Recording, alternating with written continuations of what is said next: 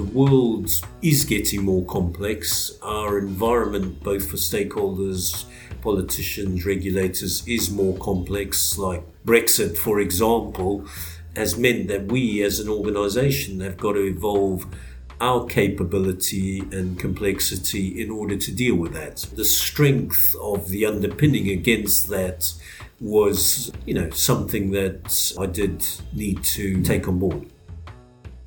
Hi, I'm Belden Mankus. Welcome to The Purposeful Strategist, the podcast that shifts the conversation about purpose and strategy from what organizations should do to what business leaders are doing and what they've learned along the way. In this episode, I'll be joined by Kevin Craven, CEO of ADS, the UK trade association for the aerospace, defense, security, and space sectors. Kevin shares with us the process he used to evolve their purpose and strategy to meet the challenges of an increasingly more complex environment.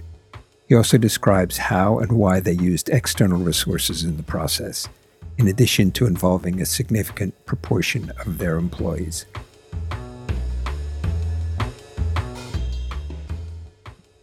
So, Kevin, welcome to The Purposeful Strategist. You're the chief executive of ADS. Just to get us going, could you tell us a bit about both yourself and about ADS? Of course, and thank you for the opportunity to join you today, Belden. It's great to be able to do this. I am Kevin Craven, born and bred in Zimbabwe, spent 10 years in South Africa and then moved over to the UK. I have been broadly a general manager most of my life and worked across a number of industries, so catering, construction, facilities management, outsourcing. And now I have the privilege to be CEO of a trade association for the aerospace, defense, space and security sectors called ADS. Interesting role and challenging one. I can imagine, given that we're recording this while we're still in the midst of the situation in the Ukraine and lots of countries announcing bigger defense spending laws, that must be a rather issue-filled time, let me put it that way. Yes, interesting time. And Ukraine, maybe slightly controversially, has been quite helpful for the defense industry, not because there is additional requirement for munitions or equipment or what have you, though there's obviously some of that, but rather in terms of reminding the world, and particularly Europe, that societal freedoms actually have to be physically defended as well as through the press and the freedom of speech. You cannot have freedom of speech if you've got Russia's tanks outside the front door. So that's been actually quite a helpful development because the sector's under a bit of threat from the environmental, social and governance agenda, ESG investing themes, which have tended to look upon a sort of simplistic equation of sustainability good, defense bad from an investment perspective. We're going to get into talking about ADS's purpose and strategy and how you came up with those in a couple minutes. But before, I just wonder, when you think about organizational purpose, how do you define it? What are we talking about there? So every organization has a task. It has something that it's got to do, which is, might be manufacturing chemicals, making sure the trains run on time or whatever. But organization's purpose is a little bit more than that. It's why do you do that task? And that, I think, is really important. One of the things I wanted to explore today is why do you need a purpose as opposed to what it is? But we'll probably come to that. I suspect we will. One question that does come up is whether an organization's purpose is fixed or it sort of needs to change and adapt as the circumstances change. Just wonder if you had a point of view on that. Yes, I think it does need to evolve. It does need to adapt, not frequently. And I think that is the critical factor. Does it need to be reconsidered every year? Absolutely not. Does it need to be reconsidered every 20 years? Almost certainly. And what might the interval in between that, I think, will be determined to some extent by the organisation and the type of thing that it does. In a fast-moving world where your business model might be disrupted, you might need to think about it more frequently than not. So maybe we could dive into ADS and its purpose. What would you describe that, the why of ADS as being? Our task, if you like, is to represent the interests of our members. So we have 1,100 members, ranging from giants like Airbus and BAE Systems, Rolls-Royce, etc., down to we have 900 SMEs, and being able to represent their interests to stakeholders and governments is extremely important. The purpose of that, moving beyond the task, is to represent the interests in order that they improve their prosperity and profitability, and their commercial viability is really important. And that's what we try and aim to do here. Mm-hmm. So that purpose there of improving the sort of viability and profitability, was that something that it's sort of been that way for a long time at ADS, or I think you've been there about a year. Was that something that when you got there you wanted to re-examine? Yes. Look, anytime you get a new chief executive, they will always want to put their own mark on an organisation. And one of the ways you can do that is by examining the purpose, the mission statement, the vision, the strategy, checking that the organisation's heading in the right direction, doing things in the right way.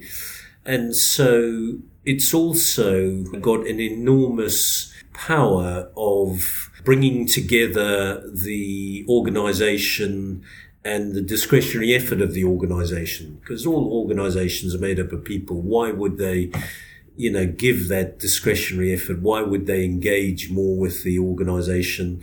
It's because they believe in what they're doing, and using the process of developing the purpose and the mission statement is always a helpful process in terms of that inspirational requirement. Why should people work? Mm-hmm. Mm-hmm. So as you sort of re-examined all that, how did you go about it? Was it, you sat quietly in your office by yourself and thought about it? Did you involve lots of people? How long did it take? Who got involved? And we are a small organisation as opposed to my previous organisation. We had 25,000 people. Here I've got 150 odd people. To have 150 employees, would that be a big trade body, a kind of really tiny trade body, or sort of somewhere in the middle? It's probably one of the bigger ones, and we are, interestingly enough, two organisations. One is the Trade Association, one is the Farnborough International Air Show, which we run. We are probably, in numbers, one of the largest trade associations as a result. In terms of the process around developing sense checking the process, then therefore it was easier to get more people involved. So the loose process we followed was the management team, led by our strategy officer, if you like, did a bit of thinking about the current mission statements. What did those lack? What had changed since we had developed those previously, which had been a period of about 5-6 years ago? And then thinking about what are the directions that might be involved. And then that management team went out to their teams. So given my management team of 10, they went out to their teams, which was probably somewhere between 5 and 10 people. And so very quickly we had a group of about 60 odd people thinking about these questions. And from that sort of dialogue and process, we, for the sake of this conversation, went to a word cloud, if you like. What were the priorities? What were the things we needed to focus on? What were we doing that was good, what we were doing that could be improved on. You got a sense of that from each department, each management group, and where there were synergies and crossovers that became apparent as well. So there was then a little bit of analysis, there was a little bit of synthesis in terms of that to bring it together into a coherent whole from which we could then put forward a long version of the sort of purpose and mission statements. That's when we then look at wordsmithing that to something that might be presented to a wider audience. Now, a trade association is different from a normal commercial organization in that serving our members means we also require their inputs into this process. Equally, because the other half of representing our members to governments and stakeholders is those stakeholders also would be needed to gain some inputs. So the second part of the process was to use a third-party political strategy consultancy to go out to our stakeholders and gain a picture of, one, how they viewed ADS currently, two, what would they like to see more of from ADS, what would they like to see differently from ADS, and get an understanding of those stakeholder requirements. We then joined those two halves of the process together to synthesize a final kind of document or output that would form the basis for then developing the strategy. So having been through the process and the purpose and the mission work, then how do you execute a plan to deliver against that mission becomes the next part of the process. Mm-hmm. Sure. So just that bit to kind of get to the purpose. How long did that take from kind of beginning, deciding we want to do something about it, to the couple of rounds of synthesizing and all the rest of that? How long did all that take? So you always have a choice in these approaches as whether you fit them around your natural business rhythm, i.e. the monthly meetings or the weekly breakfast meetings or whatever they are.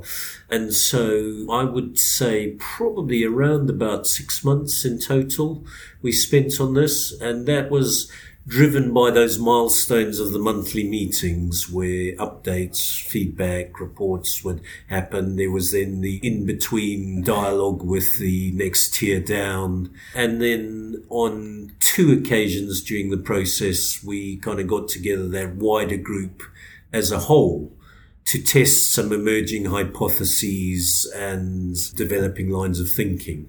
And did those opportunities where you got the bigger groups together, they tend to result in, perhaps useful but significant changes of direction, or was it more nuance and, maybe we missed out a little bit here? What was the degree of change?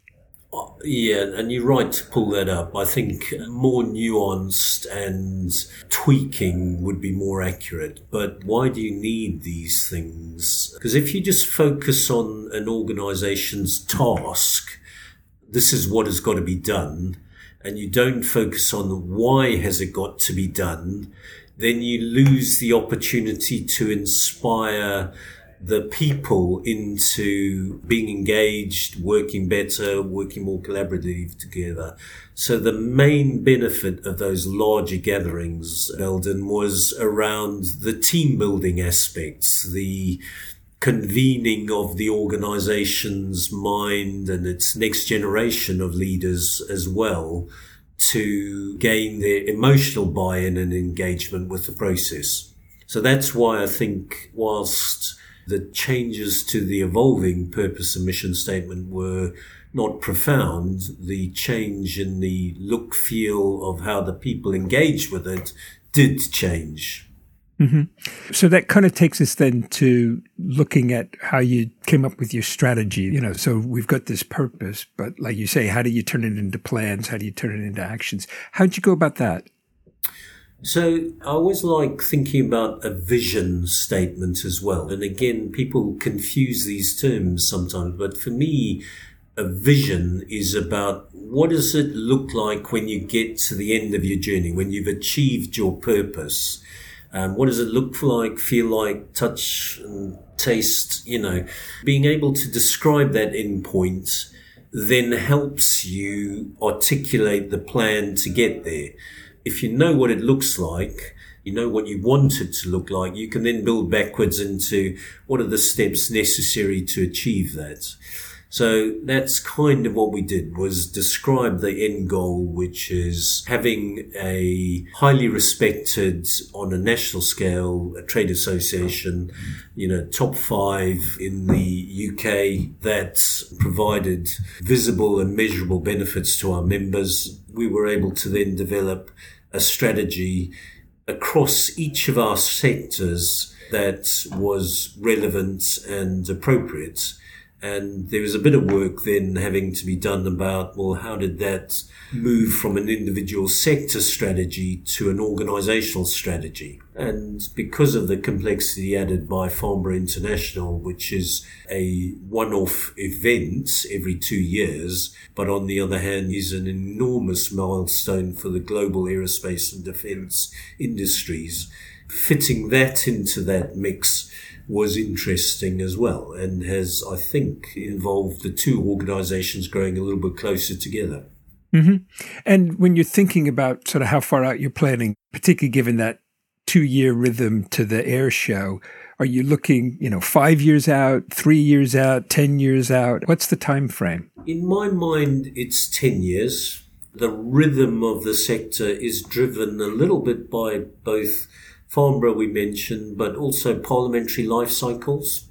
So in a fixed term parliament, that's 2 lots of 5 years. Given the state of the world today, it might well be 2 or 3 of those in that same sort of time period. But the business cycles of our underlying sectors, so if you look at a Chinook helicopter or a A320 for Airbus, those platforms might be in service for 40, 50 years. So the business life cycles are long. So I think that the 10-year structure to our strategy is relevant in terms of covering the way our sectors work as well. It's meaningful and appropriate.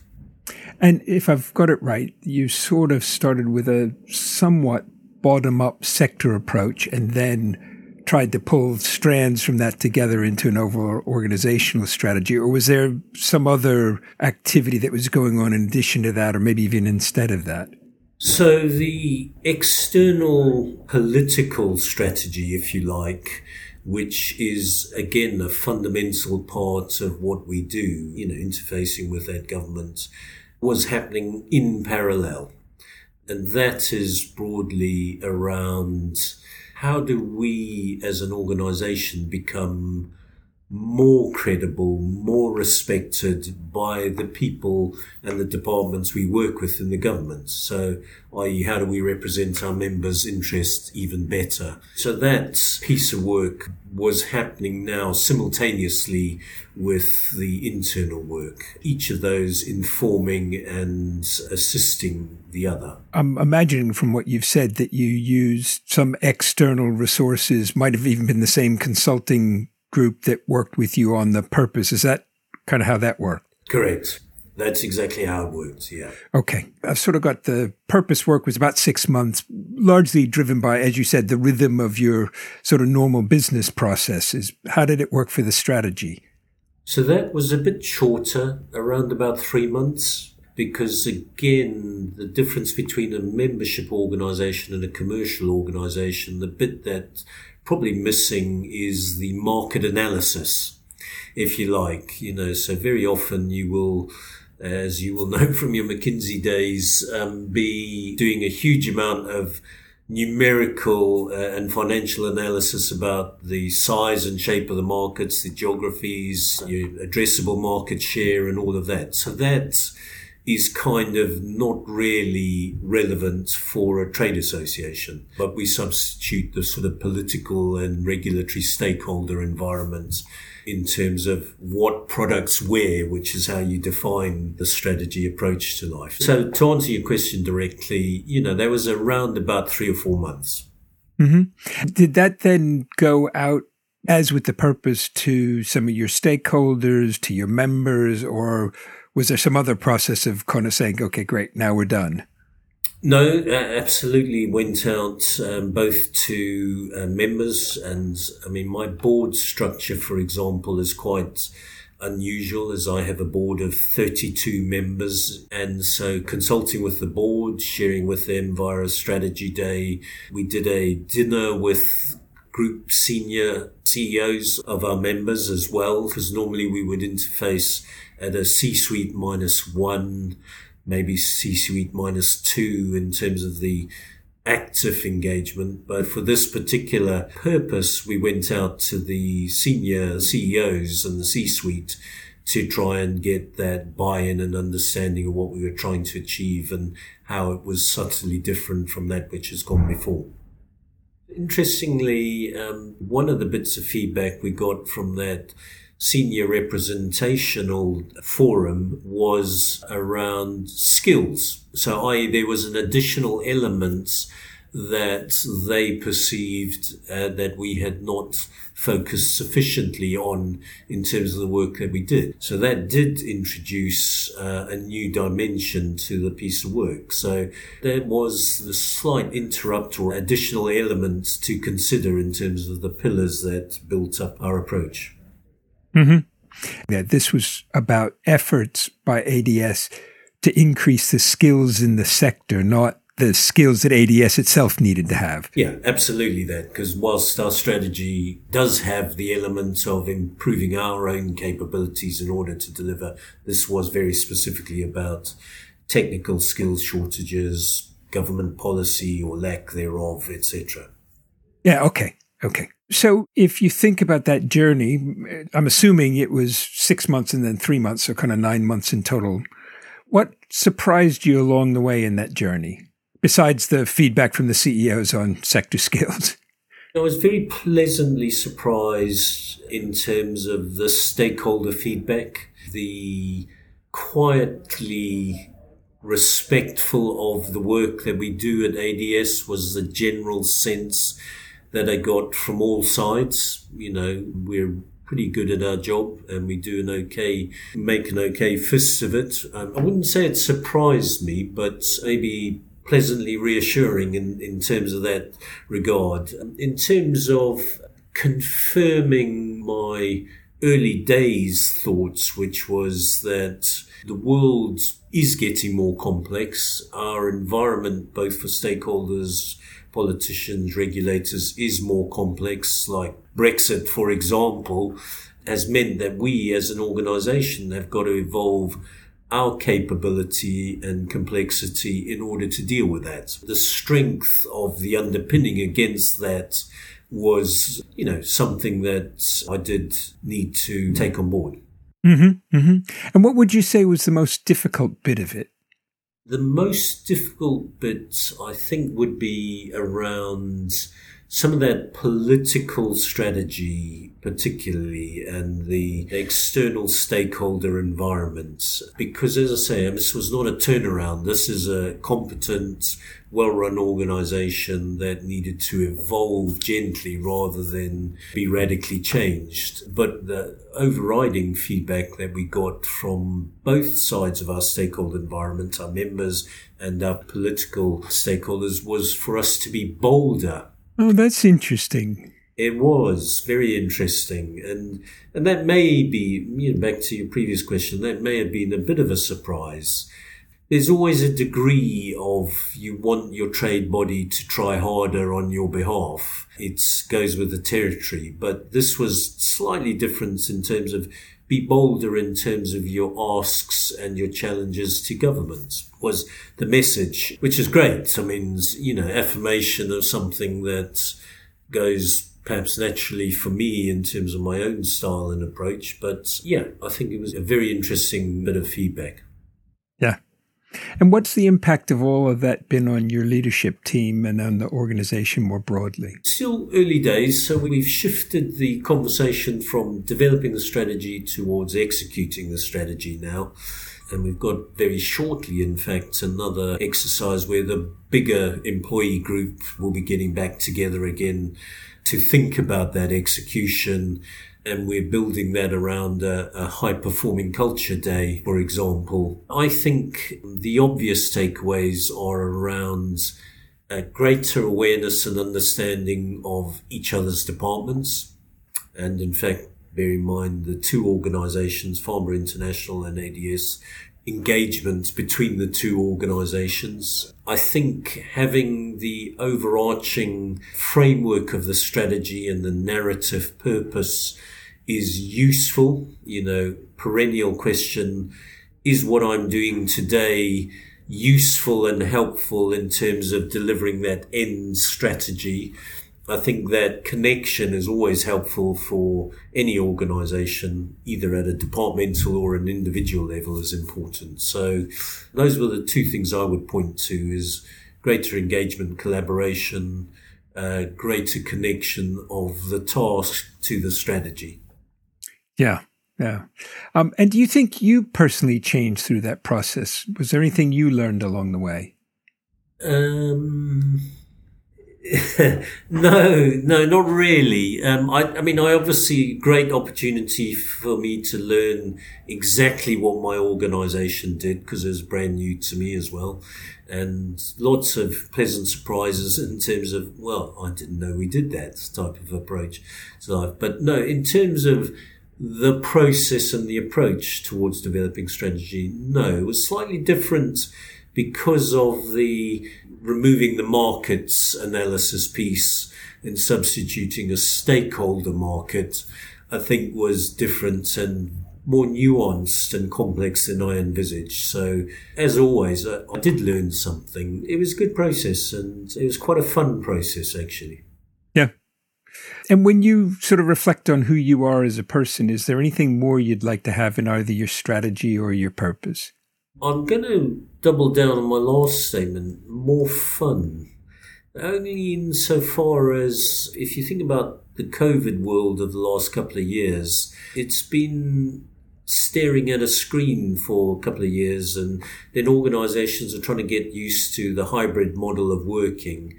So for me, that collaboration, that engagement has been an important part of bringing people back together again. And in terms of then making sure that's enjoyable, I think you get that reflected back in the output of the organization, i.e. you transmit your enjoyment to your customers or your members, and there's a benefit to that. Yeah, yeah.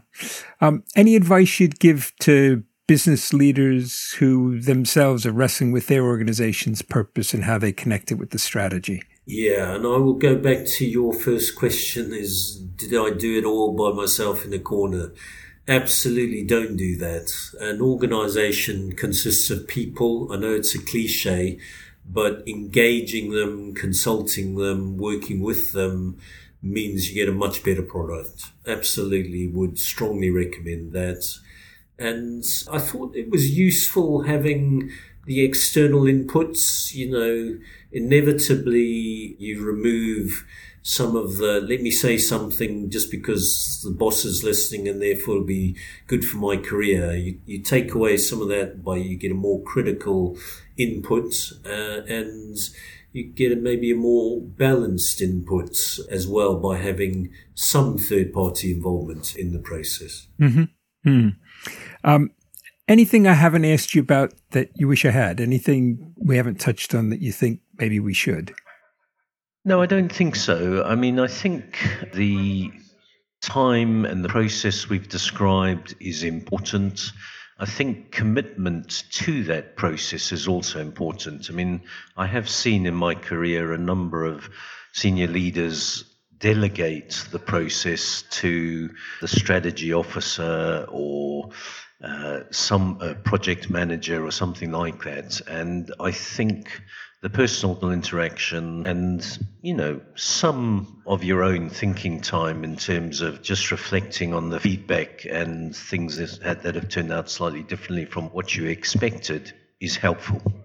I think purpose is so important, even more so nowadays than it ever has been, because of the challenging circumstances that the world is in, let alone business is in. post-COVID, post-Ukraine, and the various other challenges we face. Yeah.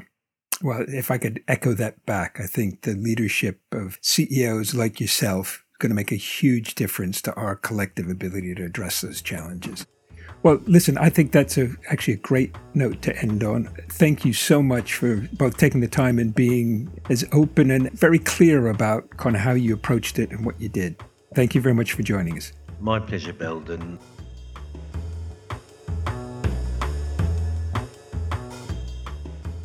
Thank you for joining us for this episode of The Purposeful Strategist.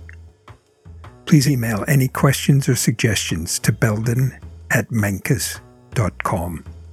In addition to being available on our website, you can find us on Apple Podcasts, Spotify, Google Podcasts, and Stitcher. If you enjoyed this episode, we release a new episode weekly. Don't forget to subscribe. Thanks again, and join us soon for the next episode of The Purposeful Strategist.